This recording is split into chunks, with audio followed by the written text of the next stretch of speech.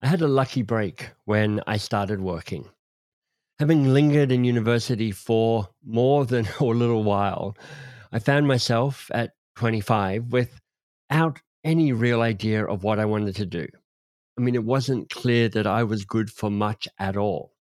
I started applying to places. I applied to McKinsey, that very high end, big brained management consultancy. And it didn't take long for me to know that that was not going to be a place that I would survive. I almost got a job at a big ad agency until I blew the final interview. By the way, I'm grateful for that. I'm not sure I would have thrived in advertising either. Finally, I got a job in an innovation agency.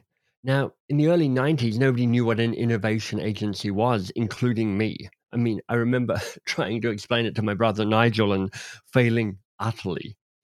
Nowadays, though, I'd explain it as a company that helps invent products and services for other big brands. But it was definitely a little bit before its time. The real gift of working there was that the founders were very, let's not do business as usual. They did things like sending out invoices with hieroglyphics. And they quite liked that I showed up for work wearing clothes that I'd made. Now, I suspect for many of us, though, the first few years of working is actually mostly about being trained on how to be a good worker. Here's how you behave. Here's how you don't be disruptive. Here's how you find and know your place. There are rules, unspoken and spoken, on how to behave. My first years had a degree of freedom and, well, almost anarchy. And I like to think that that flame still burns bright. So let me ask you, do you know the rules that you're following? I'm Michael Bungay Stanya. Welcome to 2 Pages with MBS, the podcast where brilliant people read the best 2 pages from a favorite book, a book that has moved them, a book that has shaped them. McKinley Valentine is a fellow Aussie and the creator and writer and curator of one of my favorite newsletters, The Whippet. It's a cult hit newsletter with an eclectic mix of science and history and weirdness and unsolicited advice. At its best, which is often, it's a little bit like following Alice down her rabbit hole. The multifaceted nature of this newsletter is something of a reflection on McKinley's life. She hasn't followed the obvious career path. So I would say that I spent a lot of my life having no idea what I wanted to do. I didn't go to uni. I started bartending, which I quite liked and quite sort of miss. So what's the bridge from bartending to being the curator of a newsletter like The Whippet? Where do you even start? One day I came back to Australia after being overseas and was like, I don't know, I'm good at spelling. What's a job for people good at spelling? And I typed that into Google and came across the TAFE course for professional writing and editing. Now, she's continued to be good at spelling for the past decade. But as you may have guessed, successful copywriting and editing take more than being good at spelling bees. McKinley's talent goes much deeper. The Whippet came about because I was writing these really long Facebook posts of all of the interesting things that I was finding. And one thing with our very information-heavy culture is if you want someone to read something that you think is interesting, you have to sell it. Right. Even if it's free, you have to be like, this is interesting, please, here's why it's interesting, you would love it. Like, you have to convince them because no one has time to read or look at anything. That's true. And as Facebook got increasingly a combination of boring and unethical, I wanted to leave that platform and newsletter. I knew there wasn't the kind of current newsletter boom happening, but I knew of one newsletter creator, and I thought maybe I can do that. And it took off a lot more than I expected. It was obviously originally, maybe 100 people, Facebook followers or whatever that signed up. Yeah. I mean, I love the story of you Googling, what can I do because I'm a good speller, and coming across a professional writer or editor as a result of that. What surprised you about what it takes to be a good editor and helping people write clearly? Oh, okay. So the biggest, I think, difference between professional editors and people who are good at spelling and grammar, I guess, is that there are no rules to editing, as in there are no there is no grammatical or spelling rule that is so hard line that you shouldn't ditch it if ditching it will communicate a message better or more effectively. Non-professional editors tend to be real sticklers for applying rules. Right. Often they have the rules wrong, but even when they don't, they will butcher a beautiful piece of speech in order to make it fit grammatical rules. And good editors are never prescriptivist in their way. They're like, how can we get this message across in a way that will be clear or beautiful, or depends on the piece of writing. Right.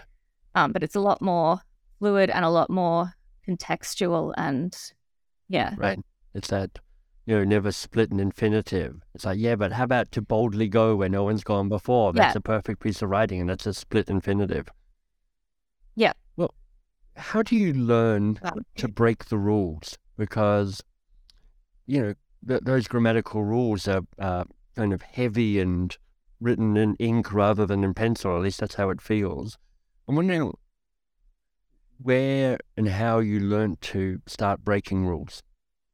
That's a good question. I definitely didn't used to. I mean, as a teenager, I was one of those obnoxious people who corrects people's pronunciation or spelling when they're just trying to have a conversation. Yes. So I definitely had to learn my way out of it. Some of it was probably just exposure to a huge range of writing and seeing what's good. Some of it is probably editing people whose writing I had an enormous amount of respect for.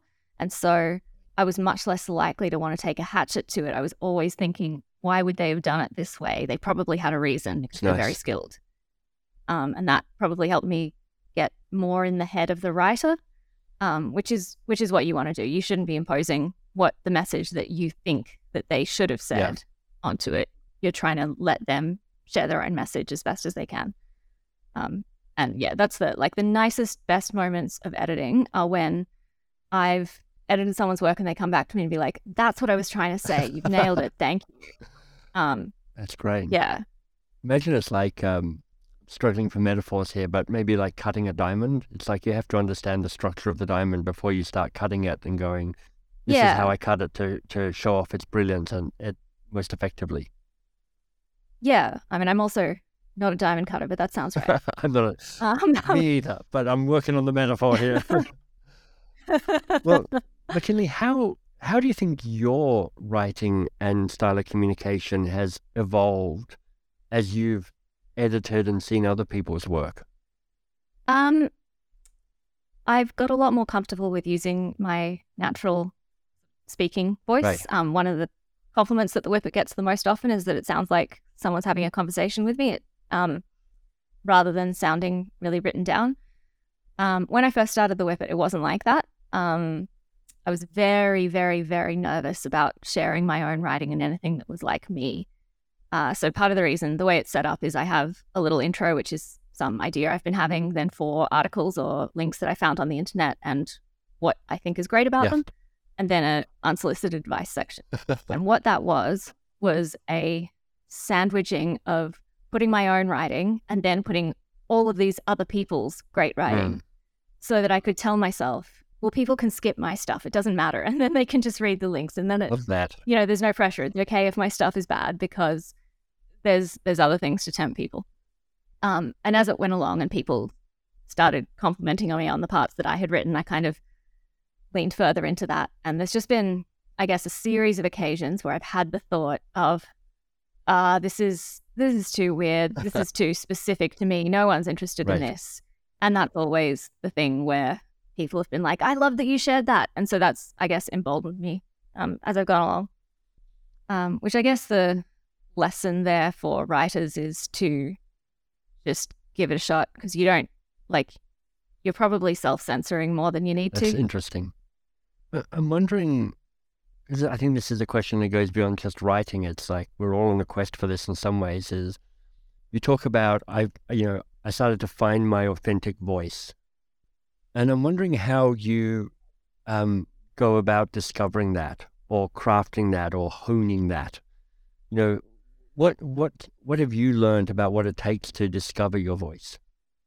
So I'll note here that I also write fiction and I'm not very good at it, and I could not answer that about fiction. Right. So, but in terms of the sort of article style writing that I am good at, it was much more a matter of stopping censoring myself. I mean, I don't just write stream of consciousness. I edit it, but a lot of times I would have, a dumb joke would come into my head and I would, you would be like, I shouldn't say that. Actually, bit of a segue, but I think that my partner had a big impact on that because they were a stand-up comedian at the time and all their friends were stand-up comedians. And when I was meeting these people and they were all riffing and making jokes, I was so intimidated and I would think of a joke and I would be like, well, I'm absolutely not saying that out in this company. And my partner started encouraging me to like, just say the joke. It doesn't matter. Because the thing about comedians is they're also used to bombing all of the time and jokes that fall flat. And as I started just, I'd make the joke in like a little deadpan voice that only the person next to me could hear. And I guess I started doing it more because he encouraged me. And I think that came through my writing as well, where instead of saying, oh, that's too weird or that's dumb or whatever, I would just be like, well, I'll put it in and see what happens. Yeah. Again, because I had that safety net of if people don't like it, there's the other articles. I did a stand-up comedy course 3 years ago, 4 years ago at Second City in Toronto.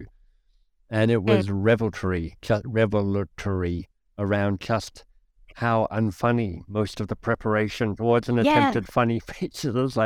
It was an excruciating 6 weeks hearing everybody else's very unfunny stuff as they attempted to build a 5 minutes of good stuff. And I'm sure they felt the same about mine as well.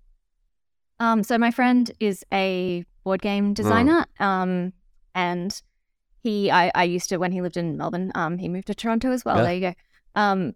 I used to playtest his games when they were still in the early stages, and these games were not fun. And if I had made those games, I would have been like, well, this is a wash. This was a terrible idea. It's very boring and no one enjoyed it. But those games, he worked on them and worked on them. And they became like really successful Kickstarters and very well reviewed and stuff. And I would have given up on them because I didn't understand the difference between what a game looks like at the playtest stage and what it can end up as. That's so good. This new book I'm working on, I got to what I thought was a really strong second draft. I mean, my wife had read it and she's often my bluntest critic. She's like, I think this is pretty good. So I was like, you know what, I'm gonna put it out to 100 early readers and get their feedback. Yeah. And universally, they were like, we're pretty underwhelmed by this book. And those are the polite ones. And then the unpolite ones were like, well, it's not really a book, is it? It feels more like rough notes for a speech. And I was like, oh my goodness. Yeah. And mostly, I mean, it was like 5% crying in my coffee and 95% going, this is really helpful. And it meant that the third draft was much more work than I thought it would be, but it makes for a completely restructured and I hope for a better book around that. So, gosh, you just have to take that risk and throw it out there. Yeah. It's actually one of the so I've been doing lifting weights for the last six months. And one of the things after the first 3 months, you start developing muscles. I suddenly realized what was amazing about lifting weights is it's not a gamble. Every other thing that you try and commit to, like writing a book or anything like that, you're putting so much work in day after day and you don't know how it's going to turn out. A lot of people, I think, have the same struggle with forming an exercise habit. It's guaranteed. Yes. You lift the weights, you will get muscles. There's no, I hope this pays off. Right. If you want to be like a competitive bodybuilder, sure, that might not pay off. But the idea that your action can have a one-to-one result that you can rely on is like pretty nice, I guess, to have in your back pocket. Yeah, it's like this is physics and biology. If you do this, you will have, your muscles will tear and they will reform stronger and you will start seeing muscles.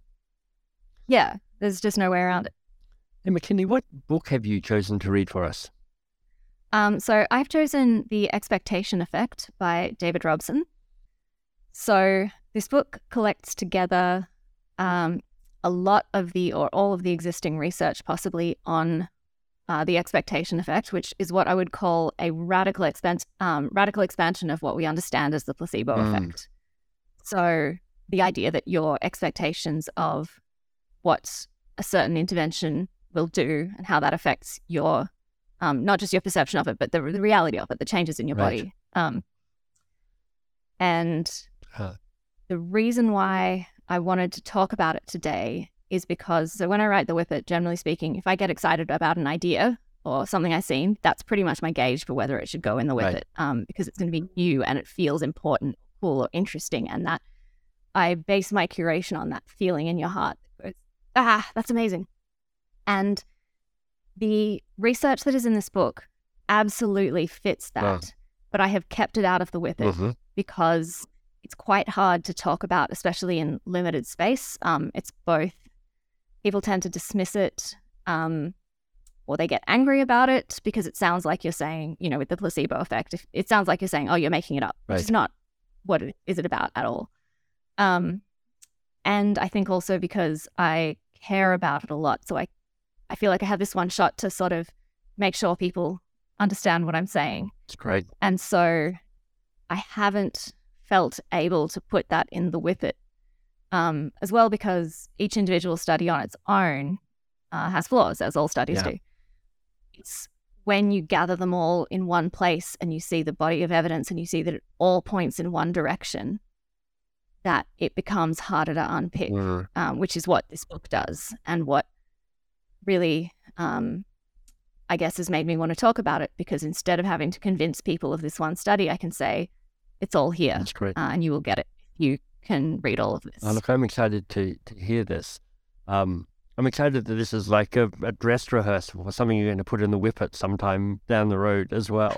Well, knowing that this is a somehow pulls together various threads and presents a kind of impressive argument by combining different studies, how did you pick the 2 pages to read to us? Well, one thing I did is what I always do for the Whippet, which is I put in the group chat, here are the 3 ideas I'm thinking of talking about. Which one is the most interesting to you? That's great. I don't know if they're a representative demographic, but that's what I would be thrilled if Whippet readers listen to this podcast. That would be an achievement for me. So that's a perfect test audience. So I chose the one that I think that is less well known and also is going to be most relevant to the people I know. And I guess I'm just assuming everyone is in the same demographic as me. I don't know why I'm doing that, but I am. Because some of the evidence is pretty, I guess, well known. Like most people know about the placebo and the sort of nocebo, which is the reverse, where you can convince yourself you're in pain when you're not. So I wanted to choose something that was a bit broader. Brilliant. Well, McKinley, I'm giving you the stage, reading from The Expectation Effect, and taking us perhaps to places that I don't know this book, so I'm excited to learn. So McKinley, Valentine, over to you. Experience in any profession tells us that some people find the same mental effort much more tiring than others. Just think of the people you know. While some are exhausted at the end of the working day, others seem to have boundless reserves that allow them to read hundreds of books, play in an orchestra, or write a screenplay. These individual differences may partly depend on our beliefs about the tasks themselves. You might have been brought up to think that reading is hard work, whereas playing music is a form of relaxation, or vice versa. And those beliefs will determine how tiring you find the respective activities. That's worth bearing in mind if you're a parent, teacher, or manager giving instructions to other people. Dutch researchers have shown that simply being told that we may find an exercise to be energizing rather than fatiguing can reduce the sense of depletion, so that participants are more persistent and focused. So don't overemphasize the difficulty of a task before someone has tried it for themselves.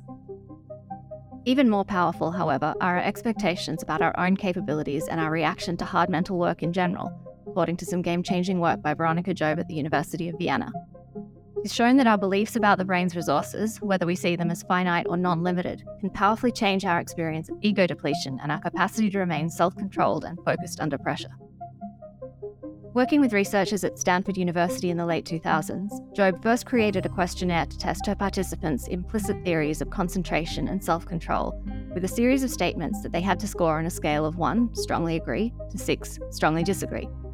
They included, when situations accumulate that challenge you with temptations, it gets more and more difficult to resist the temptations. Or, when you have completed a strenuous mental activity, you cannot start another activity immediately with the same concentration because you have to recover your mental energy again. And on the other hand, when you have been working on a strenuous mental task, you feel energized and you're able to immediately start with another demanding activity. Or if you've just resisted a strong temptation, you feel strengthened and you can withstand any new temptations. In the actual experiment, they were buried in a list of decoy statements so as not to give away the study's purpose. People who agreed more with the first set of statements were considered to have a limited theory of the mind's resources, while those who agreed with the second were said to have a non-limited theory of the mind's resources. After reading the statements, the participants were given an arduous exercise in which they had to cross out certain letters in every word on a typewritten page. A boring but fiddly task that was deliberately designed to deplete their mental resources.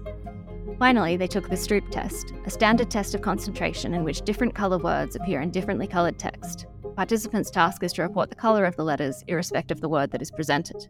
If all of this sounds slightly tiresome, you can imagine how some of the participants felt. And the people with the limited mindset reacted to the tasks in exactly the way you would predict from ego depletion theory. The fiddly proofreading task exhausted their minds, causing them to lose concentration on the Stroop test. As a result, their accuracy was much worse than a control group who had taken the Stroop test without having to complete the text correction. The people with a non-limited view of the mind, in contrast, showed no signs of fatigue after the first exercise. They actually performed just as well as the control group who had taken the Stroop test when fresh without the dull but tiring proofreading task. Astonishingly, Job's results seem to show that the consequences of ego depletion are real, but only if you believe in it. Job next recruited a new set of participants to see if she could determine their beliefs and whether that would alter their performance. Instead of seeing the full questionnaire, half of the subjects were shown the limited statements, while the rest were given the non-limited statements, a subtle intervention that was meant to prime one or the other mindset. The participants were then given the text correction task and the Stroop test. The effects were huge. Those who'd been exposed to the idea that concentration can build with effort were around twice as accurate on the Stroop test, compared to the people who'd been primed to think that their resources would deplete. This proved causality.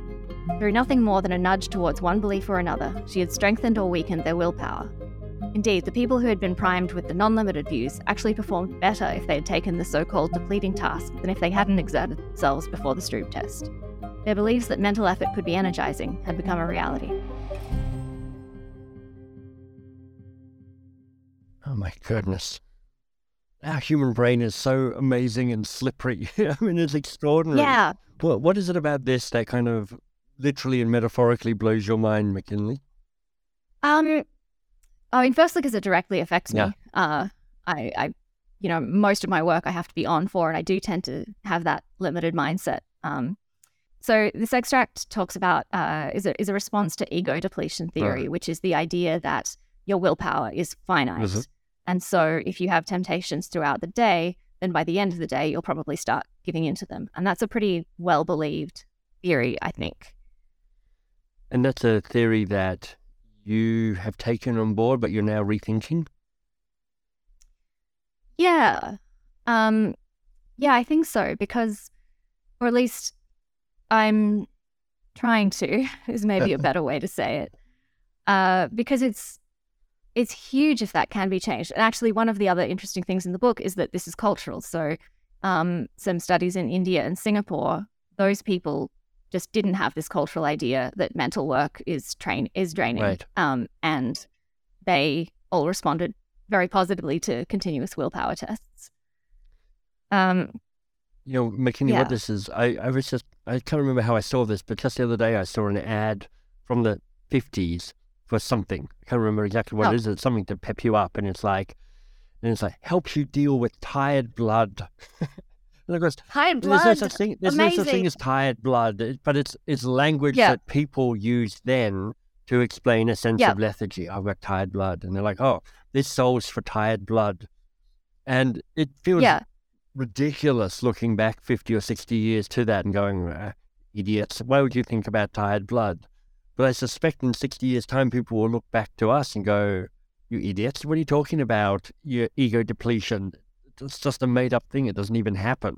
You're just making it so because you're thinking of it." And I think I and probably a lot of people have had the experience that if you work away from home and you go and meet someone for drinks immediately after work, that's pretty manageable. Yeah. But if you go home and sit on the couch and then have to get up again half an hour later, it's probably not going to happen. And that kind of counteracts the idea that it's your day's energy that has been used up because you're still going to the event afterwards. So it's clearly a mood situational based thing rather than you literally having been drained of energy. So McKinley, how do you, Yeah. I mean, this is a relatively new book. So I know you've been studying this topic for a while, but to have it brought together must have happened sometime in the last year or so, I guess. Yeah. What's changing for you as you reorient to the findings in this book? So, a big one has been around pain and physical discomfort. Right. Another part of the book talks about how, again, there's studies for all of this, but if you, when you're exercising and you feel, tired and out of breath, if you frame that as, I'm terrible at this, I'm so tired already, then you will give up sooner, but you will also just have a more unpleasant time than if your view of those symptoms is being out of breath proves that this is working, that I'm pushing my body further to adapt. This exhaustion is a sign that I'm doing really well at this exercise. That's so interesting. And that is definitely something I've used. Yeah, you're like, hurrah, this is exactly what's meant to be happening and it's working. I'm clearly committed to the process rather than, oh, I'm struggling and I'm failing at the process. Yeah. I think that's a big one. The other one that I've been thinking about a lot is attitudes towards aging, because again, it's blah, blah, blah studies, but people who have attitudes, people whose attitude of the age is that they're frail or useless or dependent on other people, end up aging worse than people who associate aging with independence, wisdom, maybe being spry, things like that. Spry is such a good word. I know. And even at 30, if you ask someone, how old do you think old age is? If they say under 60 or 50, they will end up having a worse experience of aging than if they think old age starts at 70. Oh, gosh. Because it's sort of the age they hit when they start to categorize themselves as, oh, I'm old now. And these include like biomarkers of health, like blood pressure, also chance of getting dementia. They've done sort of decades-long studies. Obviously, they would have to.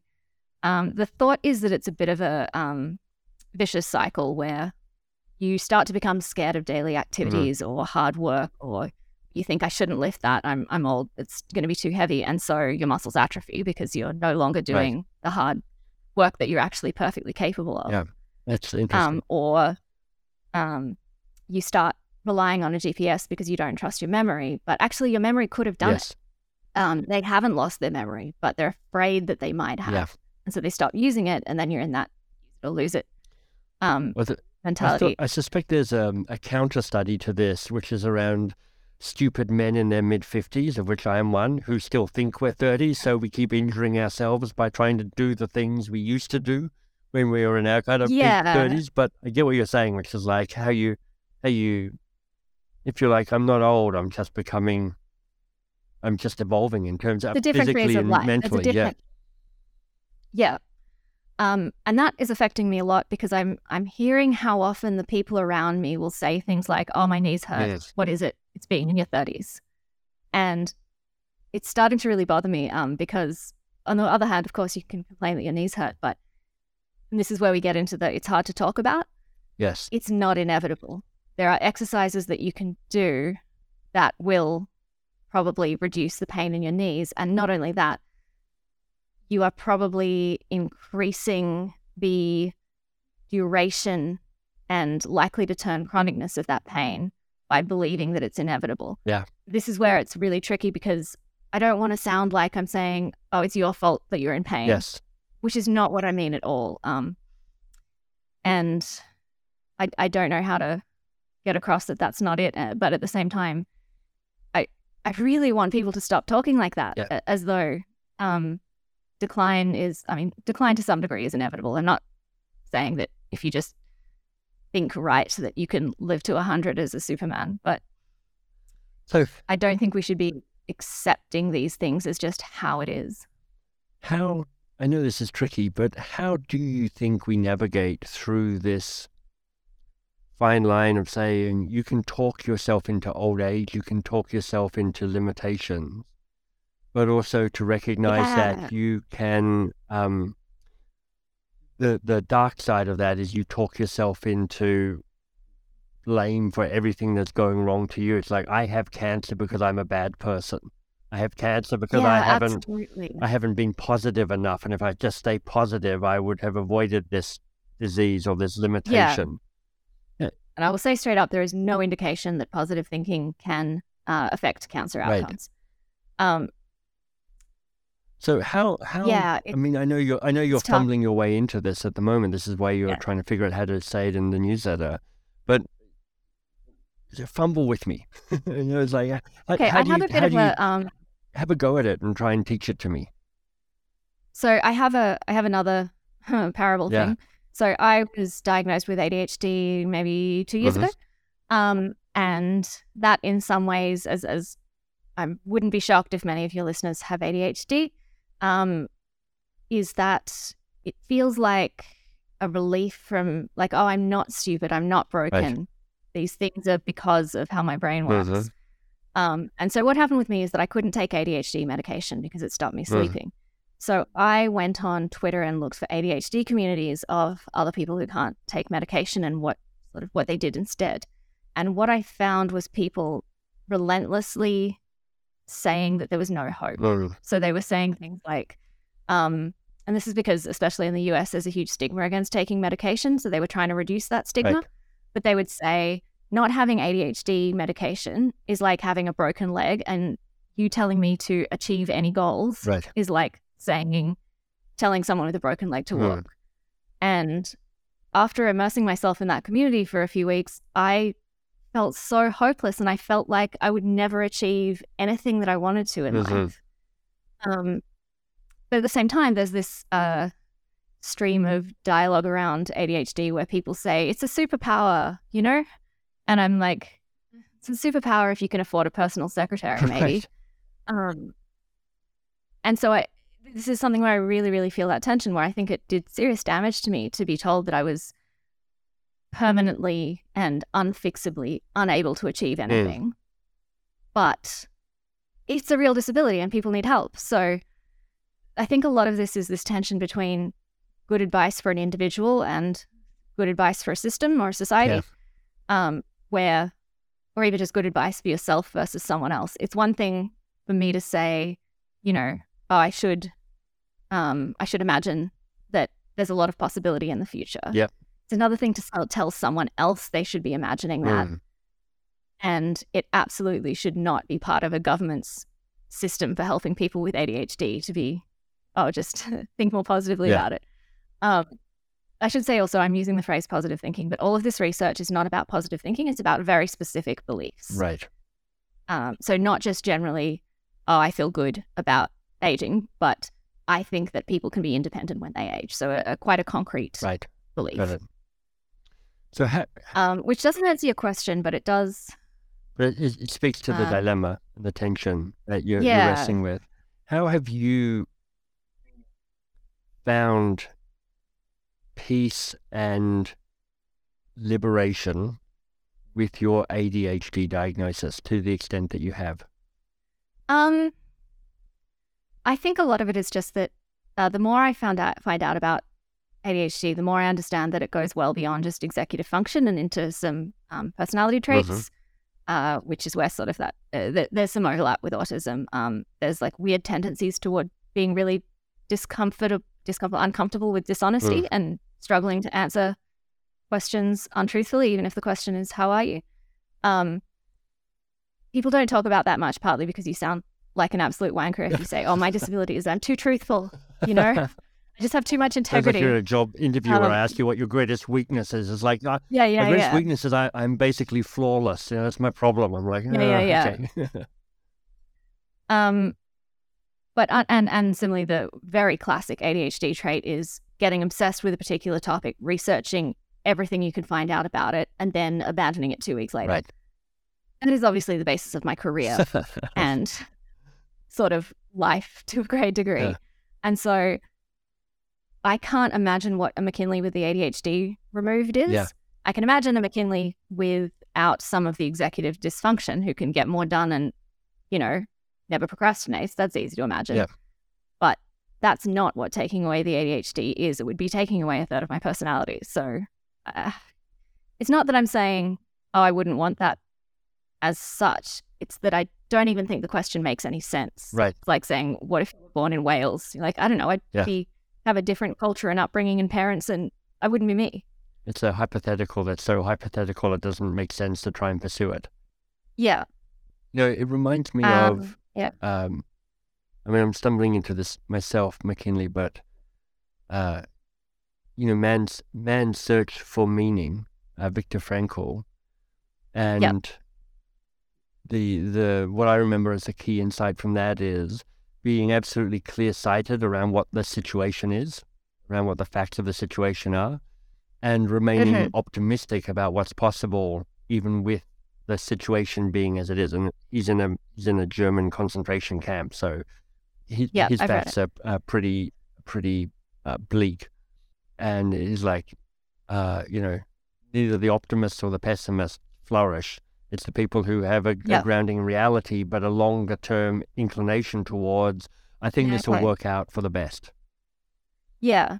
I think that's right. I think when you talk about making peace with your ADHD diagnosis, the first thing is that for most people, ADHD diagnosis is a relief because it's not changing what you know about the situation, which is, it doesn't make you be bad at doing a whole lot of shit that you're bad at doing. You were already bad at it. It gives you an explanation. Right.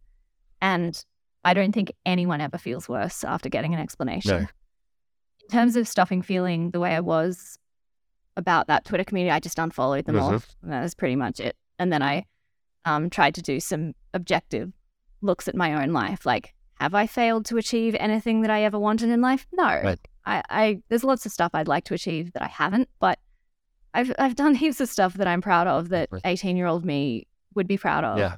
So it's a ridiculous idea. I do pretty well, and I know not everyone does, with just applying indisputable facts. So where something is uncertain, I can absolutely spin off the rails.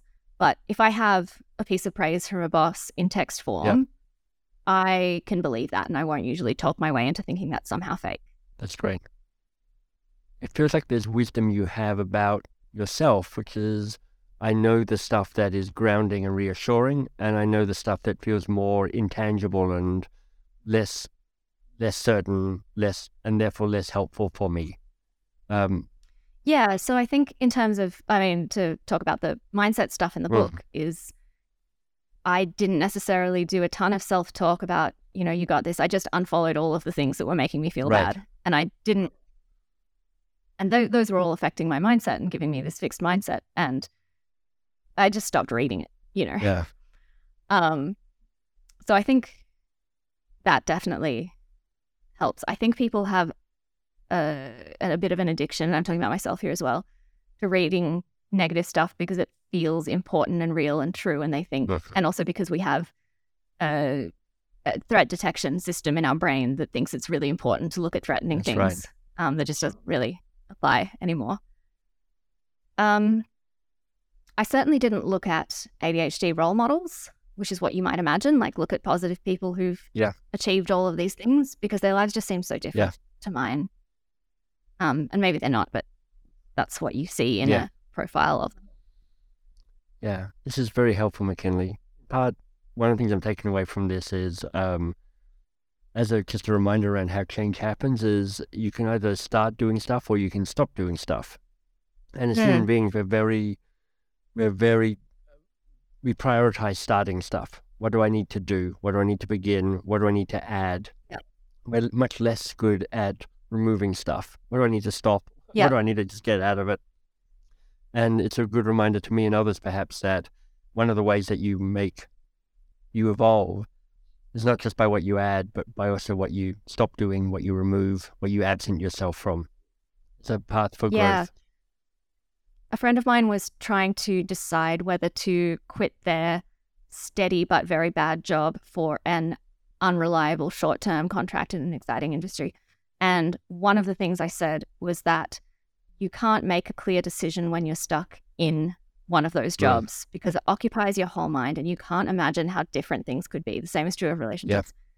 And there has never been a bad relationship or a bad job that I've quit that I haven't 2 months later felt like a veil has been lifted from my eyes and that I just completely see things differently. And so while I couldn't say to him, this is how it'll be different, I feel like I could truthfully say, you can't perceive how it will be different, but it will be bigger than you think. Yeah, that's interesting. I've got one more question for you, but I just want to build on what you're saying, which is on the weekend I went rock climbing with a couple of friends of mine. I'm not an experienced rock climber.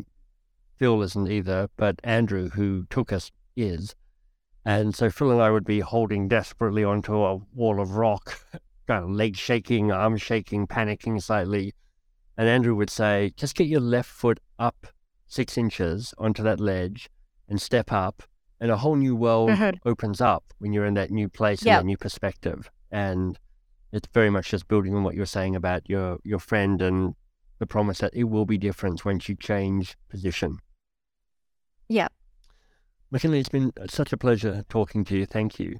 I do have a final question for you, and it's this. What, if anything, needs to be said for this conversation between you and me to be complete? There is something, which is maybe a little longer than you were hoping for one question, but it's the conceptual framework. There's two big concepts that if you understand them, all the rest of the stuff about the expectation effect will seem believable. I think that you'll have a better understanding of it.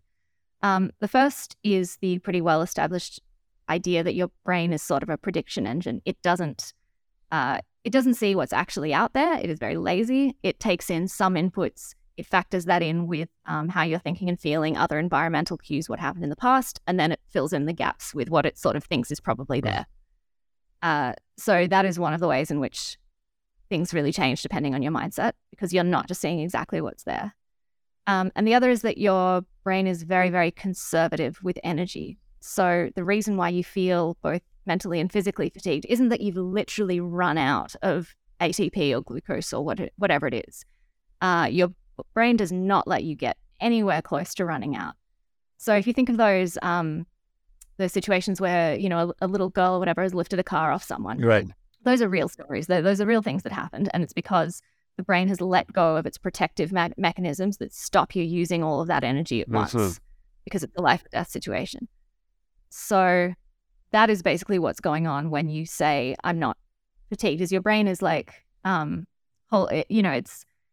doesn't know that you have a ready supply of food ongoing forever. So it's very, very conservative with how much it will let you use.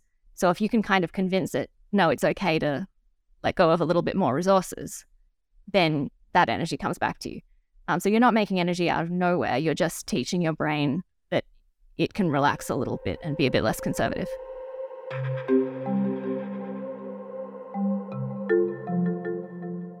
When I left that innovation agency, I joined a management consulting firm that specialized in change.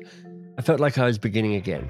I mean, for one thing, I showed up on the first day at the new job, my best outfit, and I was told very clearly that this wasn't appropriate, this was way too casual, and I needed to buy a suit. My first suit after 7 years of working.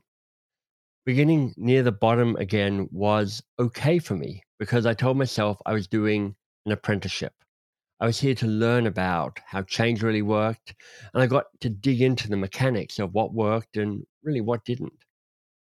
I was reminded of that mindset when I was hearing McKinley talk about learning to be a writer by being an editor, being exposed to a lot of good and not so good writers, trying to figure out the choices they made and why they made those choices. It's a little akin to going to an art gallery and drawing the paintings you see there as a way of more deeply learning and understanding how Rubens or Van Eyck or Emily Cumming Harris created what they created. It's humbling in the best of ways to be an apprentice. You put aside what status and expertise you may have accumulated and say, look, I'm a student. I'm here to learn.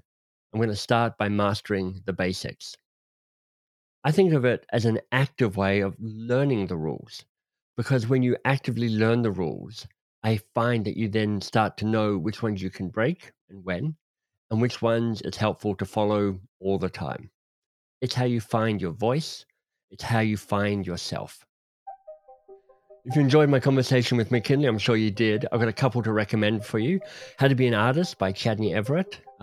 Chadney's one of the creators and forces behind Meow Wolf. I went and saw Meow Wolf in Las Vegas. It's a huge immersive art exhibition. That was a great conversation. And Kate Berardo, How Not to Be Perfect. Also a fascinating conversation. If you'd like more of McKinley, you can find her newsletter at thewhippet.org, and she's on Twitter at McKinleaf, which is at McKinleaf.